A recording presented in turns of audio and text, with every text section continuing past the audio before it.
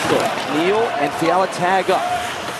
Neal cuts to the middle. Off to Fiala. In front, score! Kevin Fiala!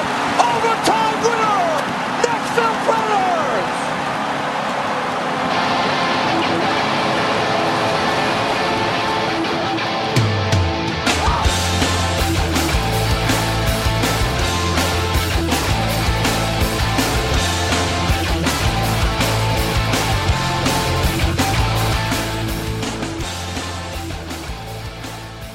The Saints have to start at Minnesota, home against New England, at Carolina, and then Miami and London before Week 5 bye. Yikes. Yeah, Jeremy White retweeted something he posted. I don't love that. Yeah, Jeremy White's a local radio guy here. He retweeted something that I think he posted the year before that essentially said, here's how the Bills' schedule is going to look. Promising start despite obstacles. Then like good. That's September. Then October is like a decent October. Disappointing November, and then December is just like in the hunt. Like that's where they are every year. In this year, if the New England league schedule is to be believed, and I don't have any reason not to. They play them like 13 and 16. 13 and 16. So they could have a sweet season ruined by the team that's ruined all their seasons so far. So I try not to get too freaked out about the schedule because the league changes so much from year to year. Like Carolina's the perfect example. Sure. Carolina was 15-1, and everyone last year on schedule day said, "Oh man, this is when we're playing Carolina." And they lost like the first 7 games. You could use them as an example the year before. Weren't they one of the last place teams the year before they went to the Super Bowl? Well, they were one of the worst. Yeah, they were one of the worst playoff teams. They were like that 8-8 or 7-8 hosting playoff team. Yeah, I don't think too much about it. Matthew Berry always talks about that when he thinks about drafting defenses. Like defenses change every year. There's too much that changes every year to ever think about that type of thing. I don't put much into it either, especially because so much of it's kind of predetermined now. Yeah, and it's just the order you don't know. You know, a game against Detroit in Week 6, that's a really easy game if for some reason Matthew Stafford gets hurt Week 5. Right, sure. You know, so how you can't flip out about it. The thing I'm most excited to find out is when the Saints are in Buffalo, and apparently it's going to be in November sometime, I would think. It's definitely a Buffalo home game? Yeah. Okay. That's cool. And so it's not up to Week 8. And it's probably not in December because the Bills are barely home in December because of the Winter Classic Junior Edition. Mm-hmm. So, anyway, boy, it's going to be interesting 3 things because we didn't wake up expecting to have the material for the show that we do today. But I texted you, thank God, because these things always seem to happen They do. a half hour after we finish recording and uploading our show. And we've been having a hard enough time getting into the same room. And it would have been just our luck to get in the same room today. But it's on our side, and we'll get to it in a second. It's the Sabres. Sabres blew everything up today, so we'll get to that in a second. Here's what we have on the show. It's Season 7, Episode 9, April 20th, 2017. The return of the GOAT. Jane Leavy is on the show today. One of those people where when I send a pitch out and I say, please be on the show, these people were on. She's always one of the people where I hear back, oh, well, if it's good enough for Jane, it's got to be good enough for me. It's actually her 7th time on the show, which is unbelievable. We've had Jane Leavy on our show 7 times. And she starts off, I call her up to do the interview, and the first thing she said to me is, I saw a picture of Paula on Easter. It's really pretty, and I'm like, this is surreal. Yeah. Jane is very much on Facebook as much as your mom is kind of a person. Okay. You know how parents have taken over Facebook and they love it? Yep. Jane is right there. Yeah, I thought Facebook a few years back was bulletproof, and the only thing that I never would have thought of is it became too popular that now moms and grandparents are on there, so kids I don't think are as much. Kids have flipped over to like Instagram and Snapchat. Mike Halford is also on the show today. He is the co-main writer at NBC.com's Pro Hockey Talk. He's a guy that I don't want to say we discovered, but a guy that like we've been putting on as he's before he got as popular as he is now. Okay. And I think he got really popular here because he was the one, remember, when the Ryan O'Reilly trade was happening, posting from the draft, kind of watching. Oh, people at different tables? Yeah, watching the action kind of move from table to table, and kind of was on that trade really, really well. So we'll have Mike on. We'll obviously do book club, the Verducci book. I got an update on Verducci.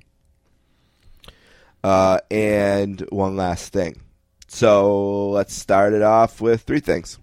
Let's play a game. All right. Count of 3. 1, Alrighty. I'll kick it off. 2. The oil patterns on a PBA lane are very, very difficult.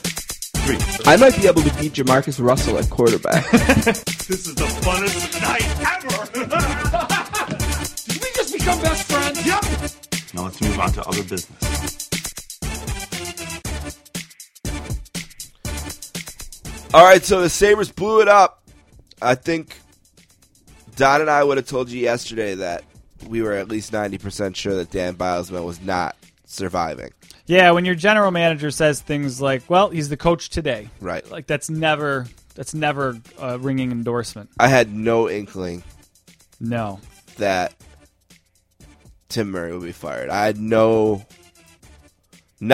thought literally never crossed my mind. Yeah, and I think I'm mad about it almost a little bit. I think he had a plan, and I think everything has gone according to plan, minus maybe the defense. And he said, I didn't build the defense as good as I thought. And he had, I think, a plan to rebuild it. Yeah, someone called up a radio show today and said, what was his mistake? Like, what did he do wrong? And the only thing I could think of, people will point to the Pesic trade, and I'm okay with people pointing to that. I know I like the numbers stuff more than you do. But Pesic isn't like a Norris caliber defenseman over there. He's just a usable defenseman that they could have used this year. And Kulikov was hurt. Right. The only thing I can think of that he didn't do was fire the coach. Like, maybe he went down with the ship because he wouldn't fire the coach midway through, what was their terrible month, like February or March they hit? Or, he did say in his press conference that as far as he knew, he was in charge of hiring and firing coaches, and maybe he found out today that that's not the case, and maybe that was a and if some of those parting of ways between the two camps. If some of that stuff is true, that's scary, like, because that just isn't going to go away. The Pagulas scare me in general. Yeah, I mean, I was thinking that I love their bank account. Yep. I don't know how much I love about him besides that. I was thinking that exact thing when I drove in today. We had a podcast about how the Sabres and then the Bills eventually got the best owners we could have, like literally the best owners that were not already owners, the best ones we could have picked. And I still feel that money-wise. As far as money, as far as their dedication, like I don't question that. People are like, oh, they raised ticket prices, so they must not care about the team. Like, I don't think those are the same thing. And look what they've done for our city. Yeah. Like, we went to that game, the Blues game, me and you, just think about, we walk out of the arena, we walk into a beautiful sports bar, then we walk over to a casino on a beautiful waterfront. I mean, that's all Pagula money. Right. They're going to have the Frozen Four there again. 2019? Also a D3 Frozen Four is coming here at Harbor Center. But that said, and I don't always agree with Mike Harrington or the Buffalo News guys because I think they can be curmudgeonly for the sake of being curmudgeonly. I think he's totally right on this. He's got to pick a president of hockey operations and just sit back. Yep. Write the checks. You are a hockey fan, and I think he would say this. You're not a hockey expert. Let hire a smart guy and let him do smart guy things. Like, Adrian Dater and I did a reaction podcast. We literally heard the news and rolled the tape 5 minutes later. Okay. We just wanted to do it as an experiment. What are our raw thoughts about this? Before you spend the day reading, and we just wanted to get that on tape and see how it turned out. One thing I wouldn't change from what I said earlier is that something that holds Pagula back, it's a criticism made of me on this show, that he can be a fanboy. Right. And I think he's looking out there right now, and he's seeing what LA did, bringing guys back. Robitaille. He's seeing what Colorado did it. LA did it. Yzerman is down in Tampa. I know he didn't play there, but, other guy. It's just these teams are turning to And I think he wants to be a part of that. Yeah, I was going to ask you that too. And there's a ton of names. Fans' knee jerk is to go to Lindy Ruff. Yep. What is your thought on that? Because I love Lindy Ruff. I mean, I have pictures of him standing over the boards, yelling at Brian Murray. Yeah. Like, that stuff gets you fired up. That guy loved the team, loved the city. He's here 16 years, I think, and what was it, like 3 good playoff run? I mean, he wasn't the most successful. Well, he went to a cup and to a 3 cup. other conference finals. Okay, so he had 2 kind of good teams in that time. Right. But he also had like a lot of really bad teams there.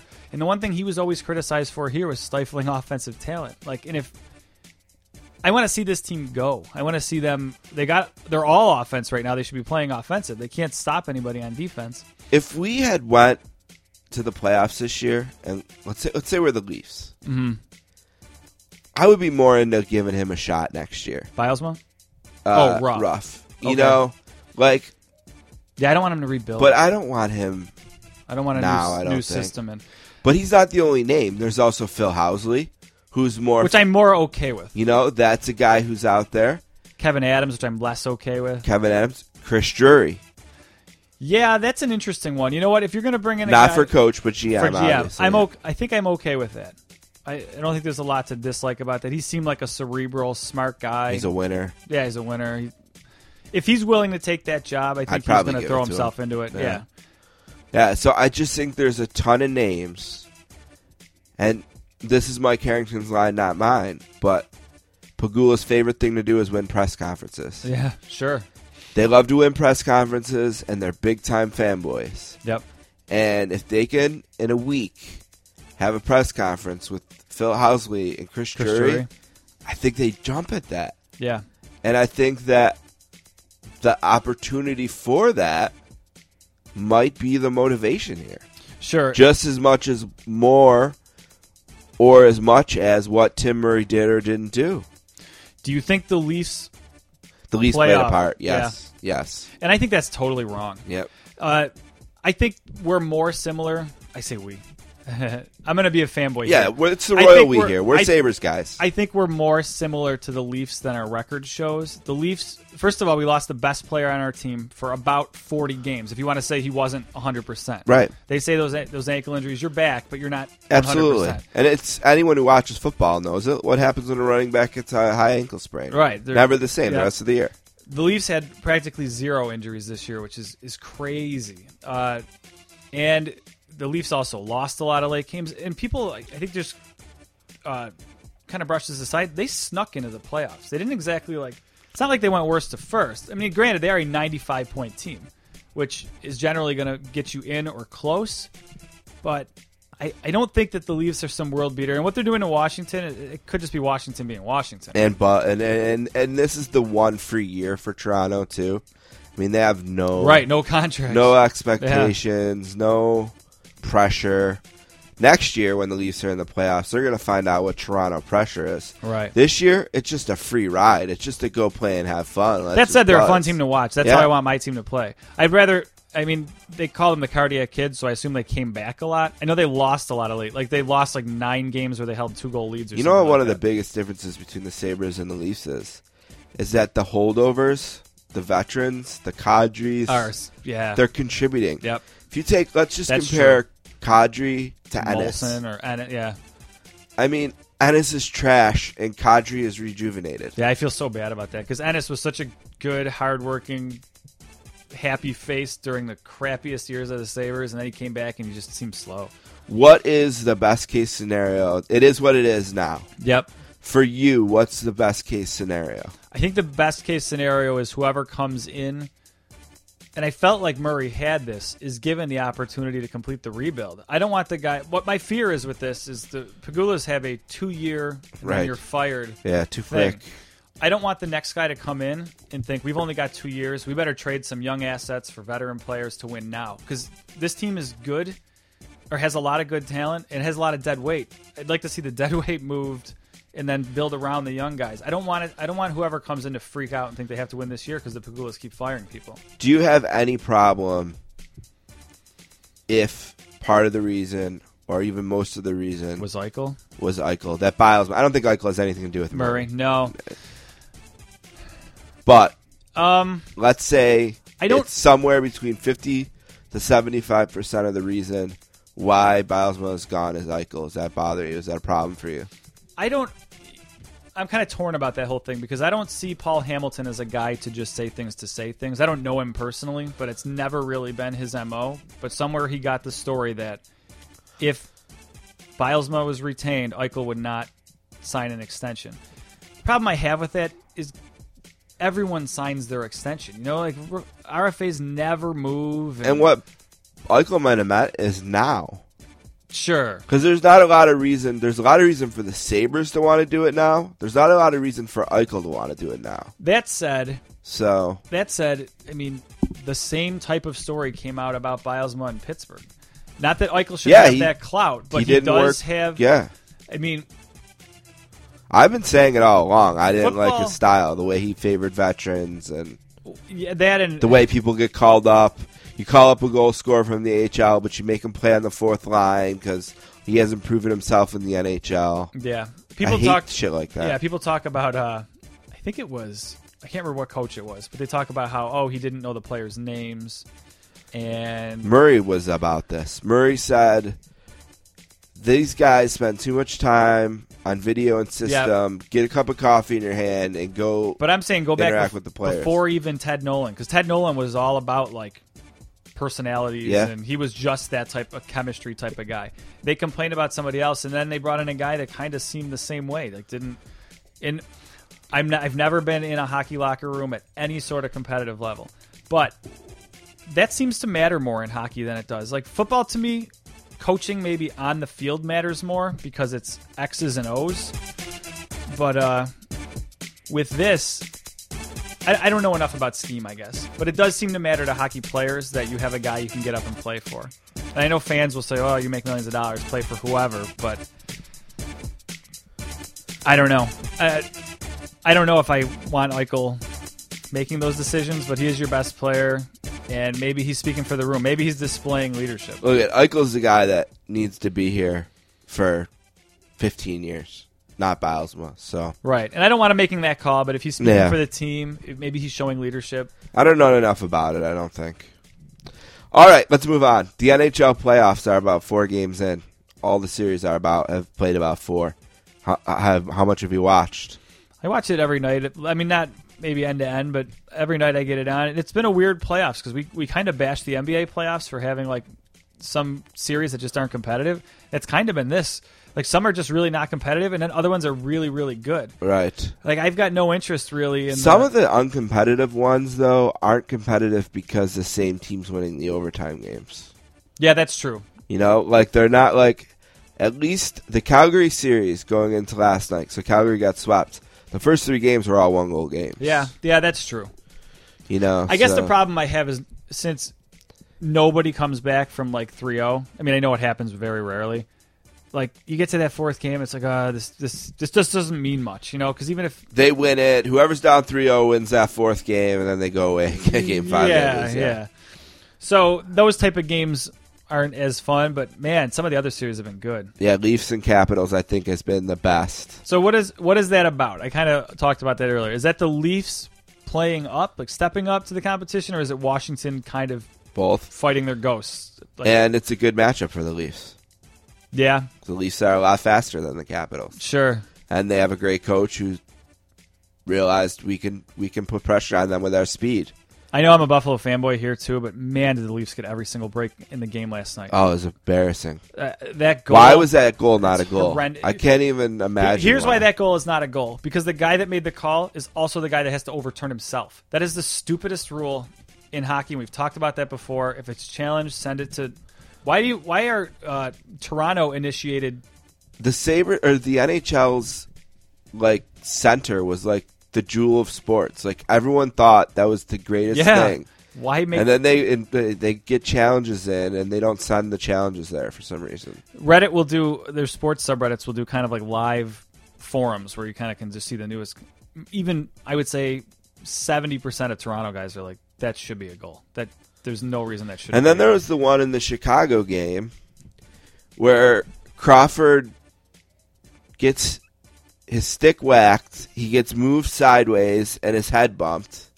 and the puck actually goes in where Crawford was Sure, right. before he was turned, And that's not and that's a good goal. And goalie it's- interference. Was it you that posted? Yeah, like this is the equivalent of what's a catch. Yep. That's a great point. They got to figure this out because it slows down the game, and it's not good for the game. I don't think we need challenges in the NHL, especially for what they use them for. I just don't think we need them. The offsides one is tough. They never add a goal. Yeah, all they true. do is take away goals, and there's not enough goals anyway. What would you say to leaving the offside challenge, but only if it immediately leads to a goal? Like if they're in the zone for 5 minutes, you can't challenge it anymore. You know what I mean? Like because then the offside didn't play that much of a part. I just don't like the toenail thing. Yeah. I think offsides and rushes in hockey is the kind of thing that you let the guy at the line make the call and you go with it. That's fair. I don't think it's the kind of rule that needs to be enforced like a goal line in football. I think that's one of those rules that 100 years ago was put into the game so guys just wouldn't goal hang. Right. And I don't think it was ever intended the way it is now where, he had, like you said, his toenail. The game is made to be played at a high speed. Let it be played at a high speed. Yep. The linesman is every time is there on his knees looking across that line. Maybe this should just be a Let's just neighborhood live with rule. Let's live with this call. Just- You know, if he calls you off, it's off. And plus, I don't like now that I feel like there's more offsides in the game because the guys don't want to have to overturn themselves. Yep. Yeah, the officiating in general hasn't been great. I say this every year. If a team makes it into the playoffs on the strength of their power play alone, I don't love that team because nothing gets called in the playoffs. I thought Ottawa was the worst team in the playoffs, and it looks like they're going to win a round. They could be. And then, not only are they going to win a round, then they're going to get to play the second round on their terms again. They're going to play another slow, low-scoring series against Montreal, the Rangers. You don't hear this a lot. I think it was a Puck Daddy article. I can't remember who wrote it, but they just said, oh no, it was Travis Yost who just said the explanation for the Bruins Ottawa series is just Boston has no answer for Erik Karlsson. And you don't normally hear that about a defenseman, but Erik Karlsson's been the best player in the playoffs. yeah, he's been unreal. Number one player in the playoffs. I always thought he might be like who was the guy for Washington? Who was a big point guy? Green? Mike Green? Yeah, Mike Green. I thought he's another Mike Oh, Green. he's so much better He's than another that. Chris Yeah. Letang to a certain extent. Yeah, no, he's all world. So good. Mm-hmm. He's so good. Do you think Chicago has any chance to? They'd have to win 4 straight. No, not realistically, but I mean, I guess if anyone's going to do it, it could be them, but no, I don't think so. Any thoughts on the emergence of Zach Kassian from the dead? People like to point to that as a bad Sabres move too, but It's not. No. because where's Cody Hodgson now? No, you know? But, no. He's not even on Vancouver anymore. No. He's on his third team. No, I don't think much about Zach Kassian. He had one nice game, then they got blown out 7-0 the next game. I didn't hear about his name after that game. Yeah, well, he had two really good games. Okay, yeah. He had both the game winners, right? Yeah. What else playoff-wise? Anything else? They're always good. Like you said. A lot of overtimes. I wish the NHL would get out of its own way a little bit. Monday But, there was 4 games, 4 overtimes. It's only the third time that's ever happened. Wow. Yeah, it feels like every game is going over. Yeah. All right, last thing. Aaron Hernandez. Ugh. So a weird week. So Aaron Hernandez beats a double murder. Right. He's in the middle of an appeal, I guess, for his convicted murder. Which he's serving life for. She's serving life. And also, even though he beat the double murder, he did get banged on an illegal gun possession, which meant like a 10-year sentence that couldn't be served until his life sentence was over. Okay. And then they find him Yeah, hung by his bedsheet in his cell. Hanged? Is it hanged? I don't know. But yeah. Yeah, I don't know. I don't know what to think about it. The whole story is sad. I don't have a lot of sympathy for a guy that kind of befriended a guy, then dragged him to the front lawn and killed him type of thing. But I don't know, man. Officially ruled a suicide today. I'm sure we've talked about this before, but is it just that these players are so good their entire lives they have to find challenge in their life? Do you know do you know his story at all? So he's from Bristol. Right, and he got moved away or something. They sent him to Florida. Yeah. They said, you can't go to Boston College. You got to get away from You got to get away from this. The hangers on. So maybe the worst thing that ever happened to Aaron Hernandez was becoming a Patriot. By the Patriots, yeah. Because he went from trouble in high school in the Bristol, Connecticut area to getting away from it, going down to Florida, being with Tebow, winning, success. Yep. And then he comes up to New England, a team who never pays anyone but pays him. Clearly, they were blindsided by this. Yep. His brain is being turned over to university researchers. Ugh, yeah. Now that it's ruled. The chief medical examiner had withheld some tissue samples from the star's brain as part of the effort to confirm he took his own life. Like I said, that's confirmed now. It's sad all around. They found 3 letters near his Bible in his I heard room. that, yeah. Fiance and the daughter. Yep, it's sad all around. He's a bad dude. Like, I don't have a ton of sympathy for him, but the whole... something happens that makes someone like that, and it's sad for him. It's sad for the people he killed or was involved with being murdered. It's just a sad story. It's one of the true American tragedies, I think.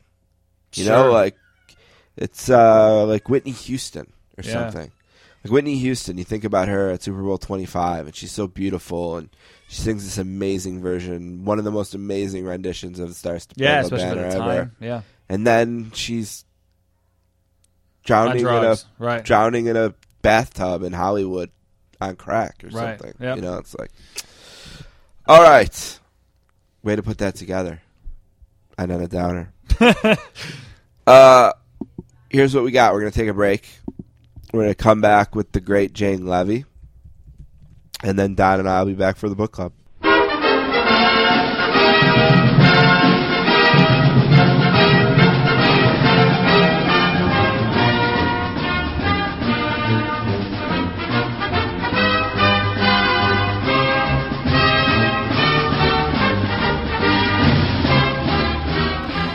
All right, our first guest today is a legend in need of very little introduction. We met her when she was promoting her book, The Last Boy, Mickey Mantle, and the End of America's Childhood, and we talked to her today on her 7th appearance, a little over a year away from her next book, which centers around Babe Ruth, and she's nice enough to pick her head above the keyboard and the work that goes into that to talk to us today. A warm sportscaster's welcome to the distinguished and legendary Jane Leavy. How's it going, Jane? God, you got it right, Steve. Thank you. I did everything You're right. You're one of the few. There's a guy named Dan Leavy who... we just do this to screw you up, you know that. Yeah, and I can never get it right. It's kind of a head thing, and he rides me on it because he knows it's kind of a head thing, and it's kind of a joke. And but you, I always get right. I don't know why. Him, I screw up. You, I get right. It should be easy because I live in Buffalo, where Marv Levy, is the coach, and I know how that's spelled. And that's how Dan spells his name. He's Dan Leavy, and yours is spelled different. So I don't know. Right. Anyway, how are you, Jane? It's been a bit. It's been a minute, as a kid. I'm at that writer place where I'm in the bunker, and it doesn't feel like there's any way out of the bunker. So the fact that I'm on the phone with you is actually a great reprieve. It means that I'm not writing, which is really nice.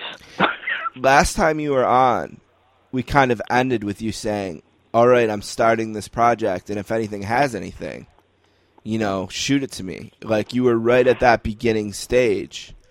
I'm still open for business. Somebody called me today and said, do you need anything about Babe in Syracuse? And I said, what's the problem? Sure, anything. That would be cool. I'll take it. Whatever it is, I'll take it. How has the experience been so far, different or the same from Mantle or Koufax? Well, the main thing is, and it's key, everyone I need or would want to speak to is presently dead in this book. And it daunted me from the beginning. If you're a journalist, and that's what I'm trained to be, what you do is you go and you find people to talk to. and my Ouija board isn't working. So I've had to learn to be a very different kind of writer in this book, and I've spent, God help me, close to 6 years doing it now, because I've had to go find sources that were archival or in the newspapers or, birth and death records and things like that, serious scholars and historians know to do, but I'm self-taught in this. There's been a lot, obviously, written about Babe Ruth. A friend of the show, Ed Sherman, did a great book a few years ago called about the home run. Yes, I'm leaving it out.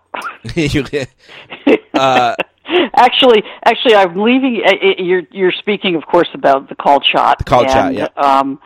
And I 32 at Wrigley Field, and I am really leaving it out. I'm not kidding, because that's been the problem, and that was the problem, and that was the source of my reluctance about doing this. Is when you have guys like Lee Montville and Sherman and Bob Creamer and Ken Sobel and Tom Meany, and before that, Fred Lieb channeling Bob Considine channeling the Babe.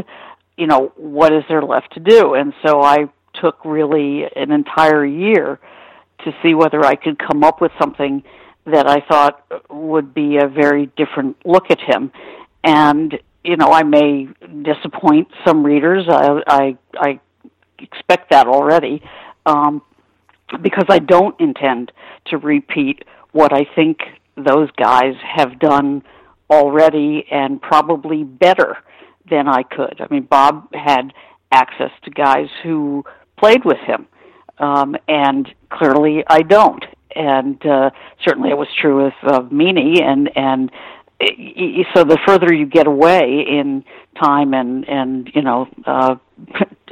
geography, the more you have to look for not just different sources, but a different story to tell.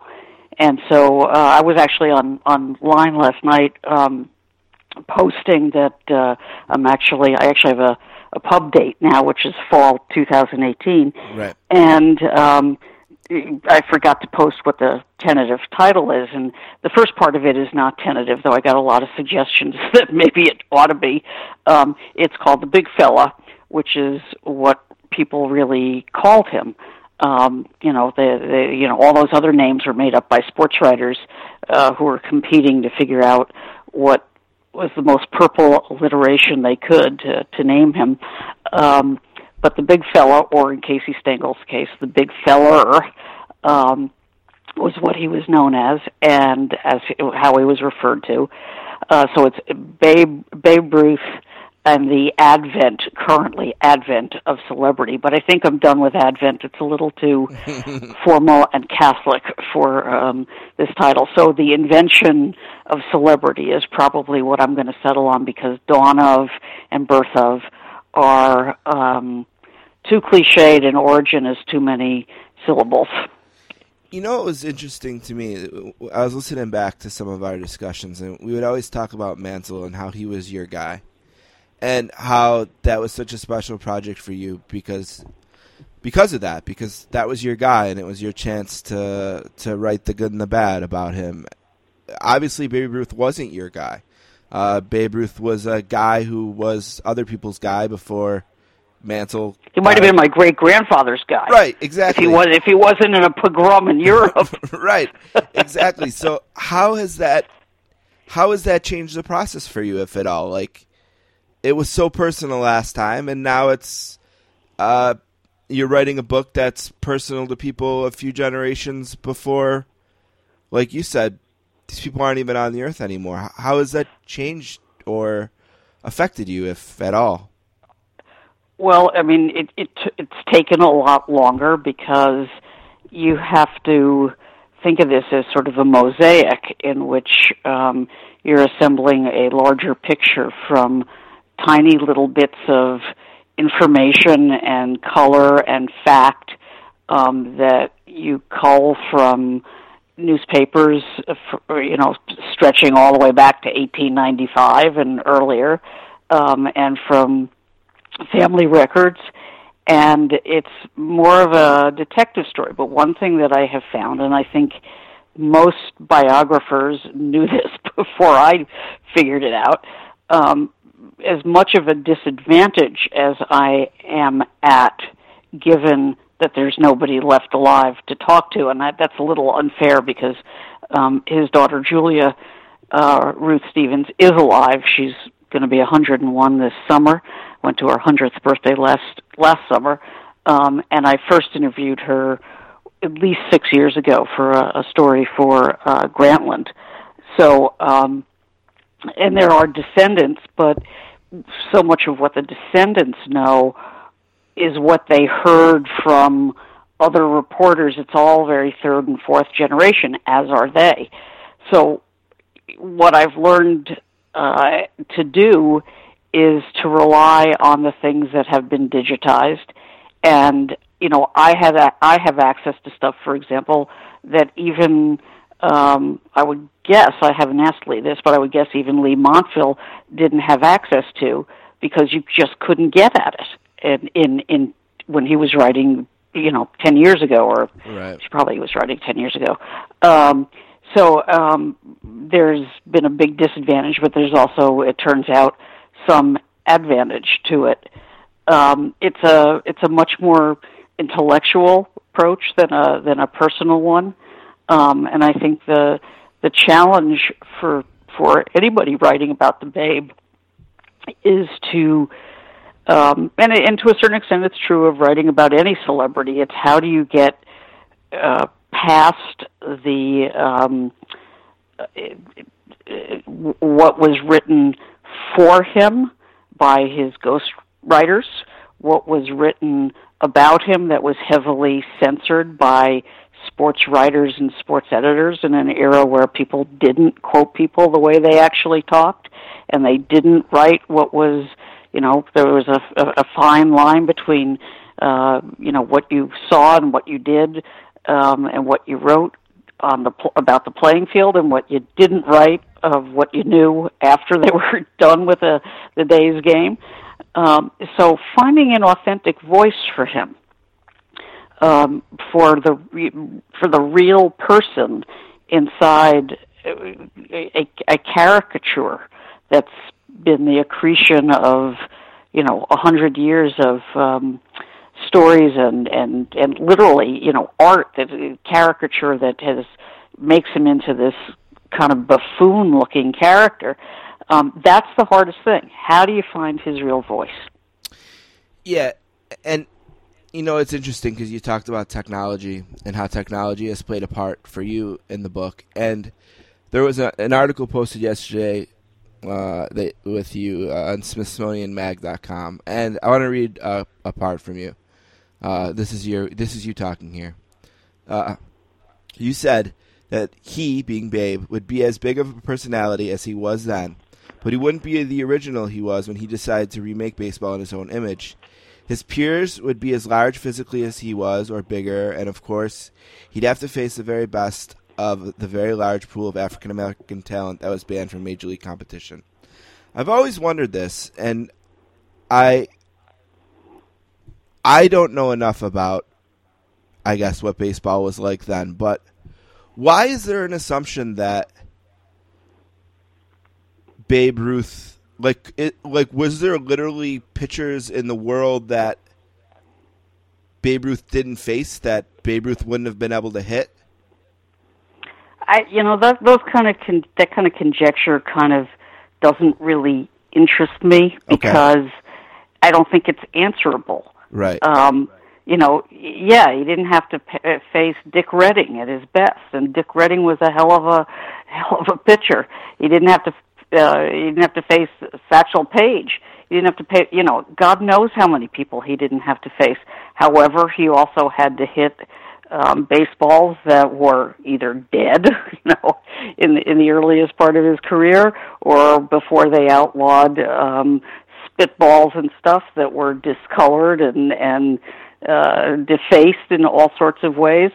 So that kind of conjecture I know it amuses a lot of people. It doesn't help me because I'm trying to get beyond conjecture. Right. I think, however, and this is a phrase that was used by a former sports medicine doctor that I knew when I was writing about Mantle, and we were talking about how he managed to do the things he did as impaired as he was orthopedically with that knee injury that was never really adequately treated because they couldn't diagnose it and they wouldn't have been able to fix it anyway, and how it basically played, maybe half a season as the complete physical specimen that he might have been had he not, gotten run off a ball by Joe DiMaggio in the World Series in 1951. And what this guy said to me is there are some people who are just neuromuscular geniuses. It's a different, we talk about all the different kinds of intelligence that are, that people have, and, emotional intelligence and spatial intelligence and, verbal intelligence. Well, there's also a neuromuscular intelligence, and that would have been true of Babe Ruth no matter when he played. So if you're saying, well, take Babe Ruth and put him in a modern era where he'd be coddled by Scott Boras, where he'd be working out, after the game, where cell phones would be trailing him, and so he'd actually have to be more careful than he ever had to be about what he was seen doing, where he'd have better equipment and presumably, better diet, God knows, and anybody would have had a better diet, where he would have been drug tested, and I'm not saying that Babe Ruth used drugs, but I'm saying where he would have been drug tested. If you're going to try to project forward it to what he would have been now, then you have to also give him all the equipment, all the advantages that people have now. Now, one of the things that was interesting, and I think this is true, that I heard about Mantle is why he had such a hard time in the mid-'60s. He said to somebody, like, when I came up, all the pitchers were these little guys like Connie Marrero, and now they're all 6 feet tall, He had this advantage. I mean, remember, Mantle was only 5'10", as was Willie Mays, but which is shocking. I mean, Babe Ruth was bigger than those two guys. I mean, Babe Ruth was literally bigger than anybody else on the baseball field. He was bigger than the game. He was bigger than everybody else who played it. But, so today, he was actually just about the same size as Sandy Koufax, believe it or not. He was 6'2", 215 when he first arrived, when he was at his best in Boston. So, so he too was feasting off of small, junk-throwing pitchers, but he also had to face the balls that were defaced and that you couldn't see because they had turned black, because when the ball went out of play, kids didn't get to take it home. They threw it back on the field, battered, scuffed up, and you played with it again. So there is no doubt, because his story is archetypal of the American dream of, picking yourself up by your bootstraps and surmounting a difficult childhood and coming from nothing to make yourself everything. There was something very special in him, and it was not just muscular. There was a kind of audacity about him, and I would say almost a radicalism. After all, other people could have decided to hit home runs. It wasn't that nobody else could. It's that nobody else did. This is a guy who said, why should I play station-to-station baseball?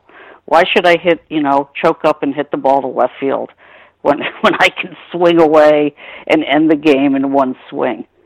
That was a decision. Now, he had the ability to do it once he made the decision, but he didn't have any patience with that other kind of baseball. So he literally took the game into his own hands and remade it. And, of course, what makes him the best player ever, bar none, is that he was as good a left-handed pitcher as there was in Major League Baseball when he was a pitcher.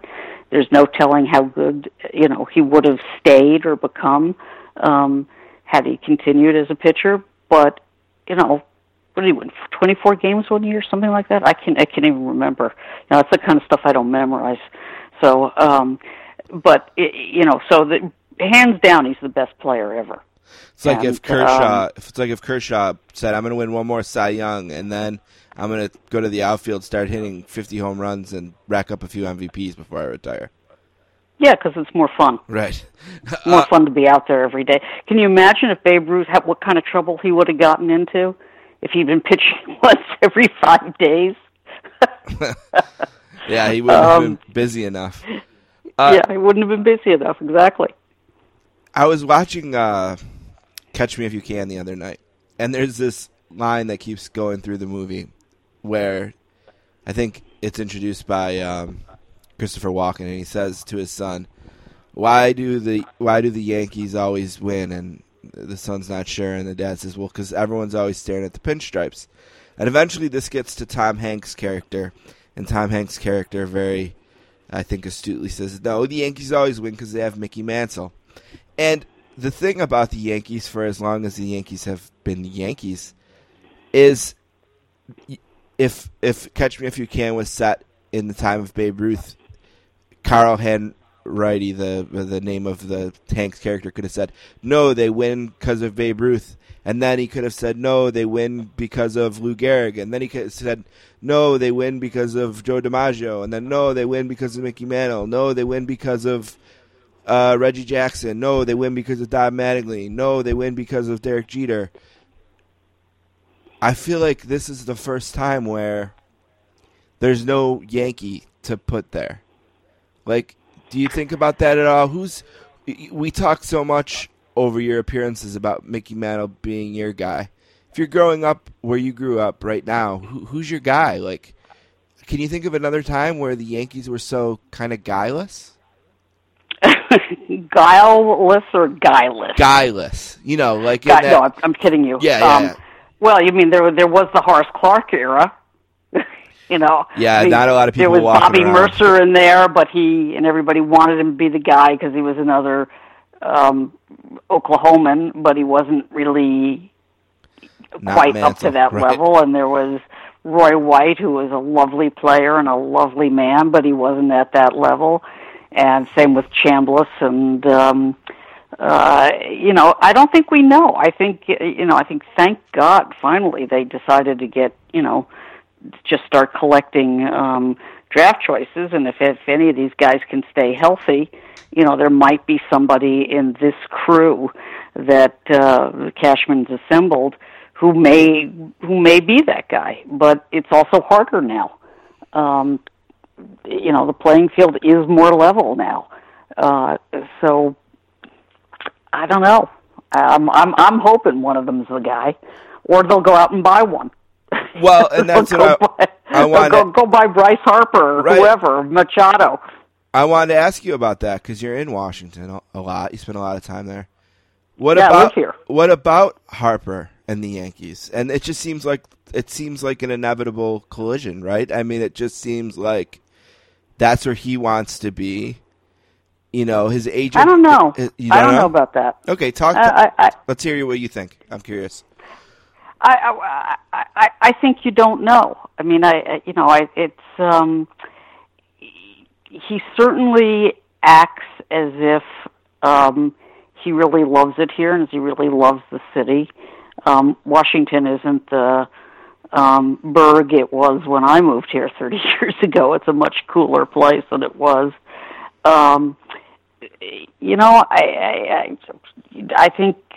I also think it would probably depend a lot on what happens this year. Do I think he wants to go to a team that doesn't have a chance of winning if the Nats don't win this year? Gee, I don't know about that.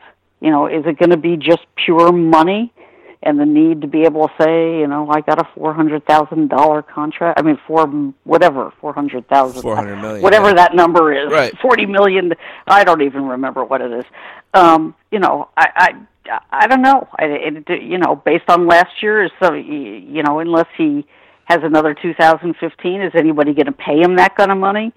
It's. I think you just don't know yet, or at least at this point, I don't know.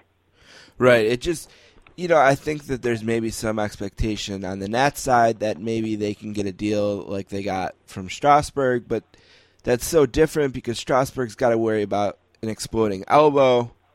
And I think he was... Well, the problem is that Nats do so many deferred money deals because of the Masson contract that they're struggling with, and with ownership that wants to run a team in a way that's not the way every team is run. But, I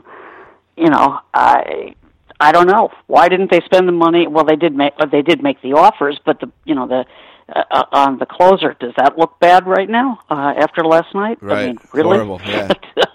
I feel sorry for that guy. I feel sorry for Trinan, but I'm not surprised either that he's overmatched by it. And it's not because he's a nice guy. It's not because he's religious. Mariano Rivera was religious. It's that intangible something that allows somebody to flourish in certain circumstances and where other people are overmatched by them. How do you think the... But let's talk about the Babes some more. Let me ask you one more modern thing. Okay. How do you think the Cubs winning a World Series changes baseball, if at all? Just in a really zoomed out sense, not just macro sense. Right? Yeah, just like because they're the last one, right? I mean, like now the Indians are the longest, but I mean, there's a lot of people living who went on that victory parade. It's not the two biggest stories of my lifetime in baseball were the Red Sox and the Cubs not winning a World Series. Like my whole life, all 36 years of it has been, been lived under that umbrella of that's what the biggest thing in baseball was every year. Is this the year for those teams? And then obviously the year came for the Red Sox. Well, it wasn't for everybody. It was for a certain population. And those two populations, Boston and Chicago, happened to have a whole lot of literary lights that enjoyed the misery and enjoyed writing about the misery of being the team that hadn't won since. I agree with you. You're missing the dramatic narrative now. I'm not going to get excited over whether the Cubs win two. Are you? No. I mean, but that's the thing about baseball. Something else will come along. Something else always does. Some catalytic personality or player or scandal or whatever it will come along and take the center stage. Did you know, by the way, that the Curtis Candy Company, the people that managed to persuade a judge that the Baby Ruth candy bar was not named for Babe Ruth, put up about the big sign that was put up on Sheffield Avenue for years. Yep. I was spending all afternoon trying to find out exactly when it went up and exactly when it came down, and I have not been able to find it. And if anybody knows, please let me know. Did you enjoy? I know it went up after the called shot, and I know it was still there in '71, but when exactly it went up and came down, I don't know. Did you enjoy the Cubs run last year? Did it get you? Did you? I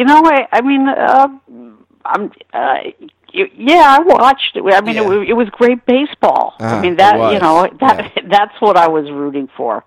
How many people would have said, "Gee, I'm really excited by the Cleveland Indians." But they were terrific, and Terry Francona is a fabulous manager and a great guy, and I think he managed his, circles around Madden. I think Madden rode, if Chapman breaks down, we all know why. Right. Yeah. No, I for the Indians to get as far as they did with basically 2 pitchers, that's absolutely astonishing. Francona, unbelievable job he did for sure. The Sportscasters are here with Jane Leavy, and we got a few more minutes, and she's working on this Babe Ruth book that we can't wait to read, obviously. And,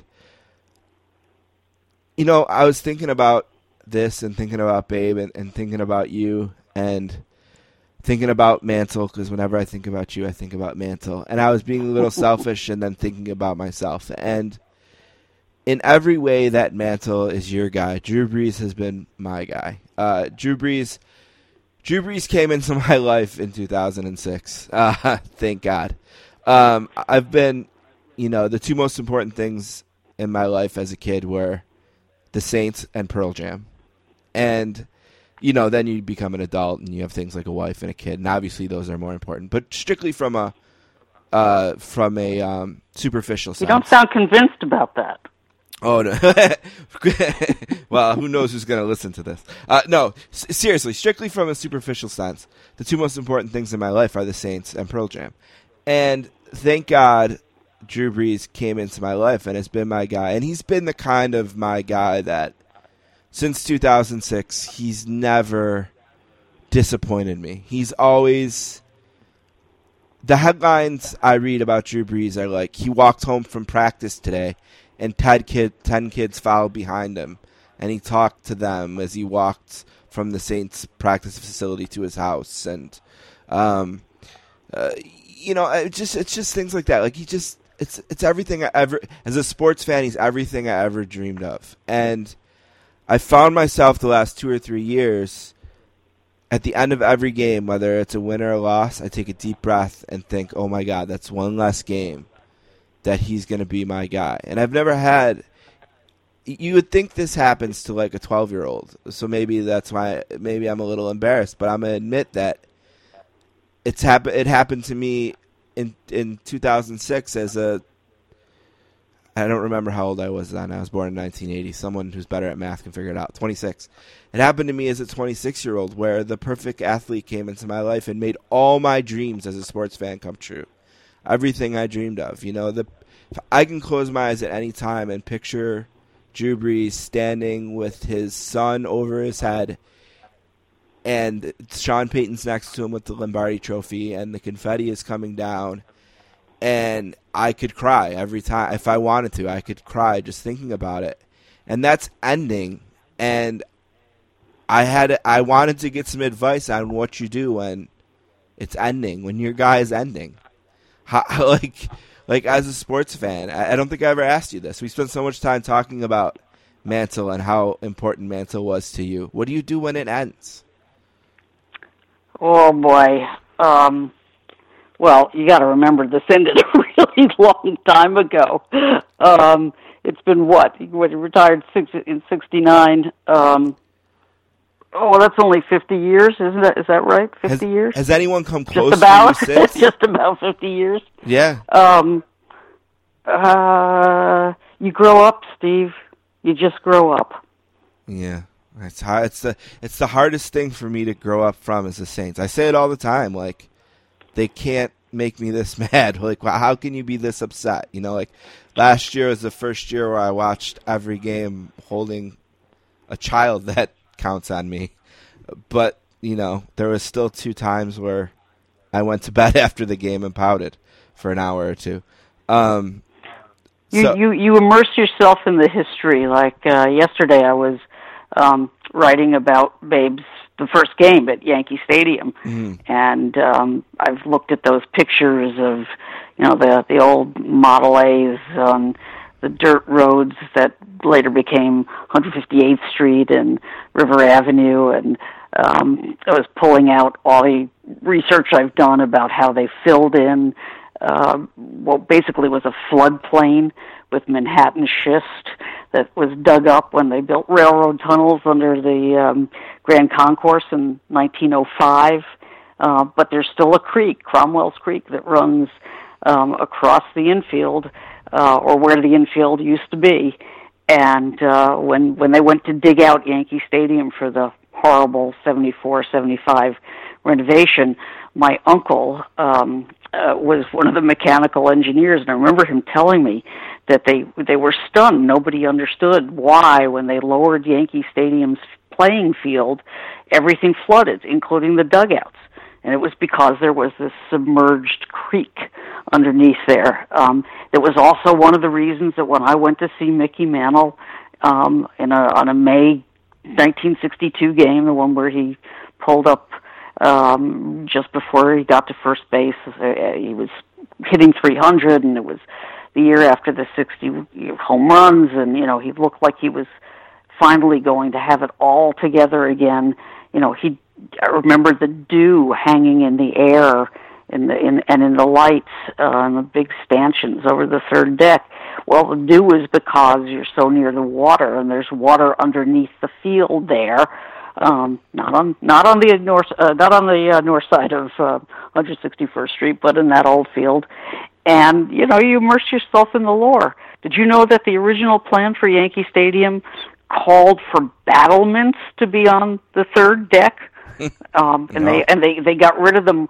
Rupert and Houston got rid of them only because it cost too much money. They wanted it so enclosed, they didn't want anybody to be able to see into it from the elevated train. And that, of course, became one of the great things, is that you could sit in the ballpark and see the trains going by, or you could be on that train and catch a glimpse of it. And my whole childhood was predicated on being able to see a swath of that from the synagogue at 161st Street, the top of 161st Street. And these guys wanted nobody to be able to see in. They wanted it to be like the Colosseum in Rome, and they couldn't afford it. So they got rid of the battlements, and they got rid of the complete circle, and we settled for having the frieze, which is not a facade, but the copper frieze, and as the homage to monumentality. Do you have a second? Did anyone ever emerge in the 50 years that came close to making you feel the way Mickey Mantle did? No, that's the whole point of having a guy. Yep, no, I get there isn't a second. I wanted you to say yes. I wanted it, but I knew the answer. Drew Brees. Yep, Drew Brees is. It's just. See, I hate football, so I just can't go with you there. Right, but you could never hate Drew Brees. I promise you. Two quick things, and I'll let you go. I have written down. I have this a Jane Leavy sheet. I have it. It's got your bio, things we've talked about, notes, and I have a note that says Jane hates Twitter. Is this book going to force you to make peace with Twitter? Will you? Oh, probably. Yeah, I guess. The publisher will make me do it, I suspect. I still really believe that it's incredibly antithetical to what I believe in terms of writing, to think that you can say anything meaningful in 140 characters other than, 10 fingers, 10 toes. But, it's become a form of reportage, limited as it is, and I guess I need to build up my following and my followers and my brand and all that kind of stuff. But at least I have a little while. I don't have to mess with that yet. Well, if you need help, I will volunteer to be your social media. I take you up on it. I'll need it. Believe me. Yeah, I'm free to do anything to help get Jane to Twitter. I did a similar thing for SL Price, but he doesn't want to give me any credit. That's a joke we have between each other. All right, very last thing. He's a pretty good writer. Oh, he's the best. He's a really good friend of the show, and I hounded him for months or many appearances about getting on Twitter, and finally I broke him. But he won't admit it. He claims other forces. Last thing, I'll get you out of here on this, as Tony Kornheiser would say. So it is 2017, summer of 2000, late spring, early summer of 2017. This book comes out fall of 2018. So as best as you want to describe it, take us into your office, so to speak, and tell us what is going to be going on in there between now and then? What is going to be the process and the things that will happen between now and fall when this book comes out, as detailed as you want to allow us to peek in? Well, I'm likely to go blind from reading this stuff. I have 35 binders of newsprint, much of it, downloaded off of all different sites or just copied and badly copied in 16th generations of copies of stuff to pour through. And every time I think I've got everything I need in order to finish a chapter, I find something else that I forgot, because there are 35 binders I have to go through in order to write each of these things. I've written about 2/3 of it, and I think I've told you in the past that it's organized to recreate 3 weeks in his life, the Right. 3-week barnstorming tour that he and Gehrig, took off on just 2 days after beating the Pirates 4 straight in the 27 World Series, and it's just about 2 weeks after he hit the 60th home run. So he is king of the world, and he's going out to the people, town to town to town by train mostly, to scrounge up some money playing basically what were pickup games, and kiss babies and sign autographs, and I would argue, and I do actually, that he was the most famous man in America who wanted to be famous. You can argue, rightfully so, that Lindbergh in 27 was more famous and what he did was more significant, but Lindbergh didn't want to be among the people. And when his barnstorming tour ended after he came back from Paris, he just holed up. And Charlie Chaplin, of course, was equally famous, but he was also infamous because of the recent divorce and scandal from his teenage wife, and he wasn't an American. Babe Ruth was one of us, and he wanted to be not just one of us, but among us. And he was a funny kind of instinctive revolutionary. He, as I said before, he just made up his mind that there was no reason to allow the John McGraws of the world to move people around the baseball diamond like chess pieces when he could just swing the bat and end the game. He insisted upon his right to have an agent, and he had the first agent, a guy named Christy Walsh, who organized all his barnstorming tours and basically saved him from financial ruin.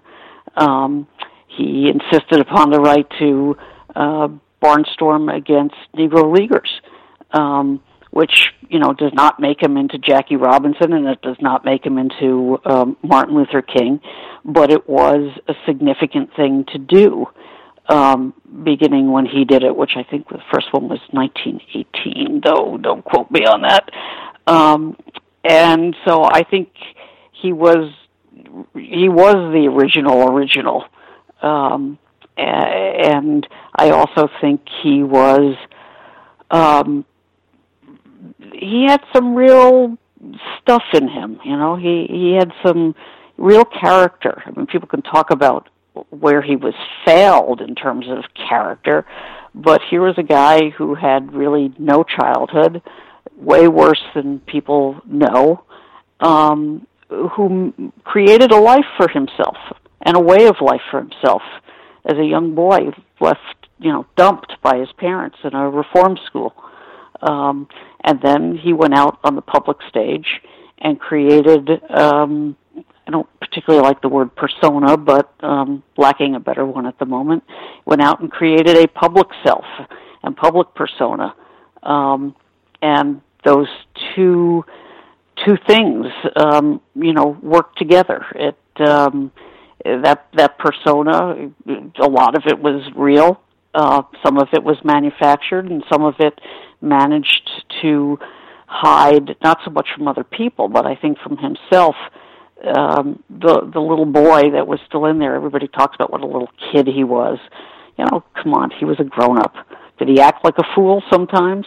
Did he like whoopee cushions? Absolutely. Did he think it was fun to smash people's straw hats through the crown? Yeah, totally. But he enlivened every room he walked into. There's a story that I just finished putting in about how, Miller Huggins was always looking for a time and a place that was appropriate to discipline him in 24 before the infamous, horrible season of 25 when everything came tumbling down on him. And he couldn't find one because whenever he would go to discipline him, Ruth would hit 2 home runs or something like that. And Mark Roth, the traveling secretary, sitting with him, and Huggins sitting by the clubhouse door waiting for Ruth to come in late, as he had become accustomed to doing, and he's all set to, chew him out and take him down and this and that. And he walks in the room, and the club comes alive. And so Mark Roth says, "Are you going to talk to him?" "Yeah, I talked to him." "What'd you say?" "Hiya, babe." I love it. Well, that is 7 appearances, just like the great Mickey Mantle, number 7. Is there anywhere you want to direct people in case they have some of the information you asked for, like the exact dates for the sign, things like that? What's the best way for people who maybe I'm certainly on, I do Facebook a lot. But I also still have my website up, which is janelevy.com. Not that I've updated it. It's been pointed out to me that I really need to. You want to do that for me, Steve? Sure, I'll do anything for you. It's a mess. Anyway, so or you can just have my email address, which is jane.levy@me.com. And then you're going to text me when we're going to start working on @JaneLevy on Twitter. You got it, babe. Thank you so much. My pleasure. Be well. Go kiss your daughter. I will. We'll talk to you soon. All right. Bye. Take care. Bye-bye.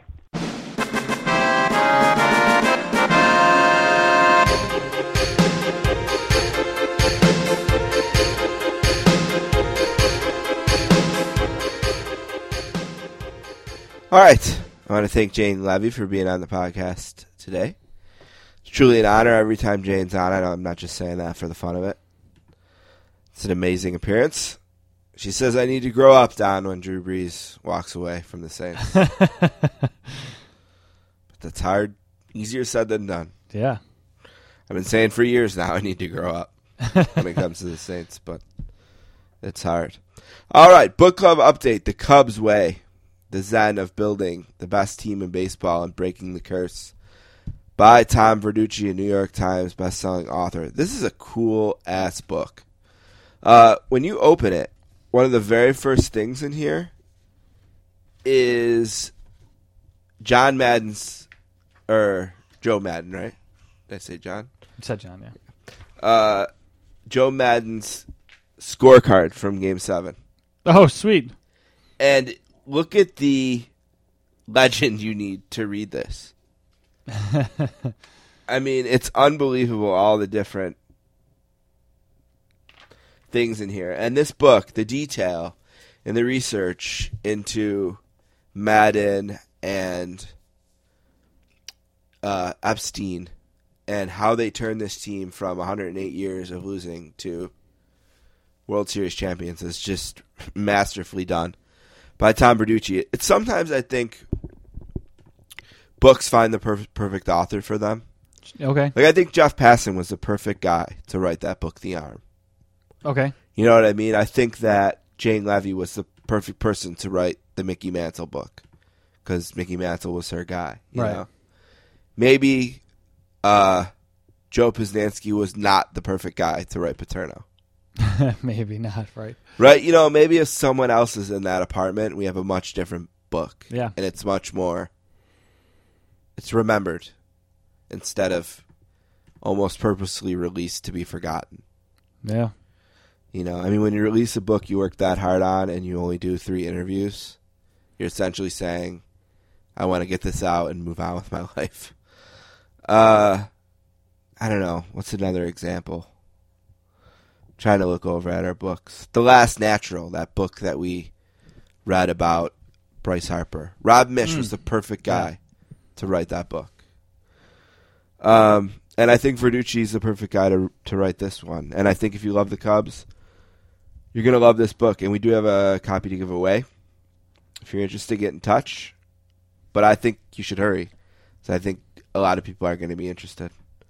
Again, it's called The Cubs Way, The Zen of Building the Best Team in Baseball and Breaking the Curse by Tom Verducci. All right, we'll take a break, and we'll come back with Mike Halford, who, when I open up the prep sheet that I have for him, it says over and over again, don't call him Al. Who's Al Halford? He's a basketball player. Oh, okay. So that's funny. Yes. All right, we'll be right back with Mike Halford.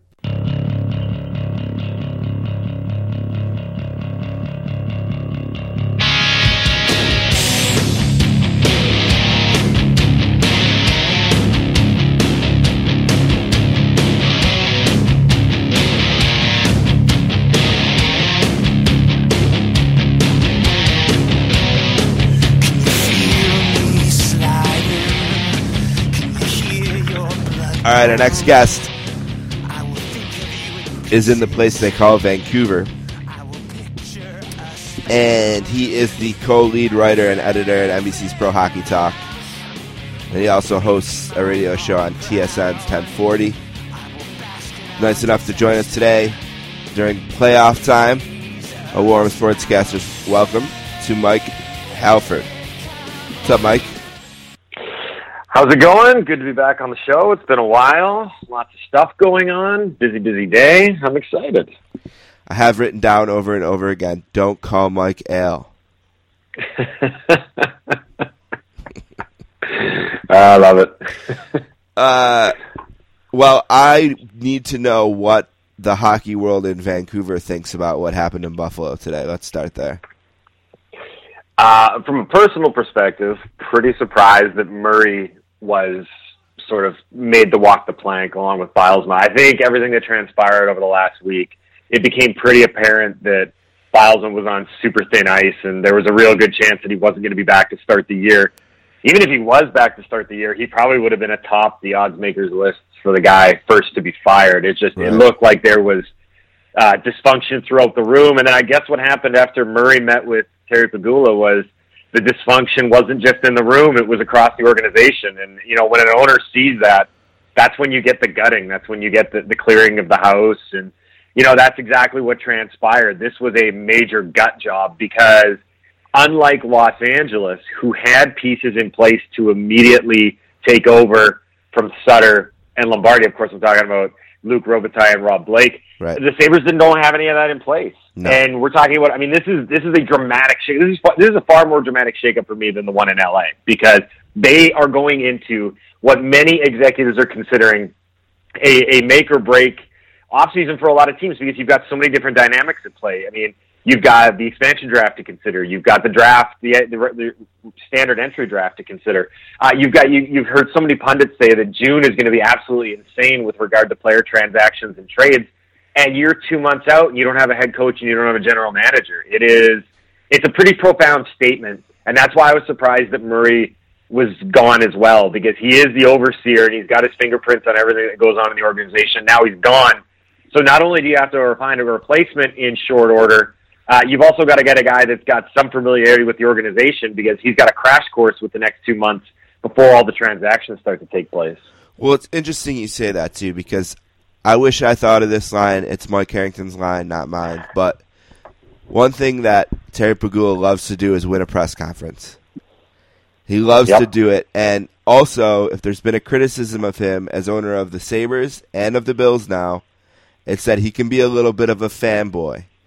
And when you take a step back and you think about some of the names that you can plug into those spots, in 2 days he can have a press conference with Lindy Ruff and Chris Drury sitting up there if he wants. I'm sure that's a big part of this. I'm sure he's fairly cognizant of everything that's gone on around the NHL and that these trends, whether they're successful or not, are trends. I mean, you go to Sakic and Waugh in Colorado, which has proven to be a disaster. Here in Vancouver, Trevor Linden came back to be the president Obviously, I just mentioned LA. Rob Blake and Luke Robitaille are in Legends Row in LA, right? I mean, there is that sense of the nostalgia factor.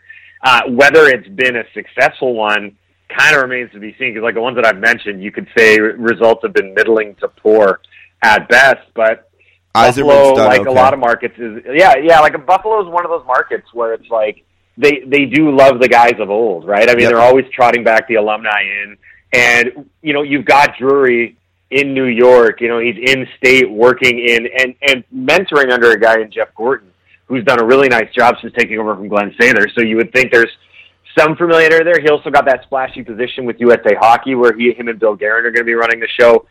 The Hitchcock thing in Dallas, often it does kind of make you wonder if the Sabres will dial back the clock as well and get Lindy Ruff back in. So if that's the public perception, with Pegula being a bit of a fanboy and a guy that wants to play to the fans and play to the crowd, he's certainly got his ducks in a row to do it right now. Yeah, that's the first thing I thought of, is just that, wow, Terry took a step back and said, these just aren't Buffalo guys. I bet, and I'm speculating, but I bet if we had a chance to ask him, he would just say that Murray just doesn't understand it here. He doesn't understand the people. He doesn't understand the way to talk. Because if you listen, I mean, a Tim Murray press conference is very unique and very very entertaining. I think he's great. But you watch him back down a reporter the way he can in very intimidating fashion. And I think that rubs them the wrong way for whatever reason. And like you said, he's looking around the league and he's seeing everyone else do this, or it being a popular trend. Not everyone's doing it, but he's seeing it a popular trend. And I think he feels like, I want to do this. I want to bring the guy who scored with 7.7 seconds left to go to tie the game against the Rangers. I want to bring that guy back. And why not have his first GM job be here? Why New York Rangers? Why not here? I can rewrite the wrong from July 1st, 2007. I think there's something to it. I think the other part too, and I was talking with my cohort at Pro Hockey Talk, Jason Bruck, today about this, that look, Murray came in with a plan and delivered it to Pegula that he was, and then Pegula even said, like, this is going to be the new hockey town. And they had big, lofty aspirations, and part of that was bottoming out entirely. Now, look, two things happened. One, they didn't land Mike Babcock.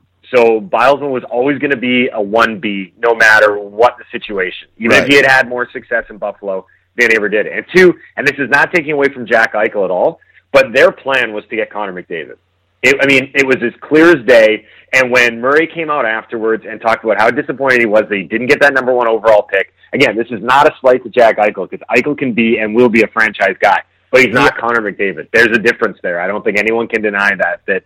And when you make those proclamations and you tear it down as emphatically as he did, and you promise as high as Murray did, you need to deliver. And I think that's part of the reason why he went out and got Ryan O'Reilly. I think it's part of the reason why he went out and got Evander Kane. I think it's why he made big moves. I think it's why he went out and overpaid for Robin Lehner. I think it's why he made a move like Kulikov and then talked up Kulikov to the degree that he did, because I think he felt that he needed to deliver big time. And it wasn't going to be good enough to be an okay team or a good team or even a very good team, because the rebuild was going on in Toronto at the exact same time.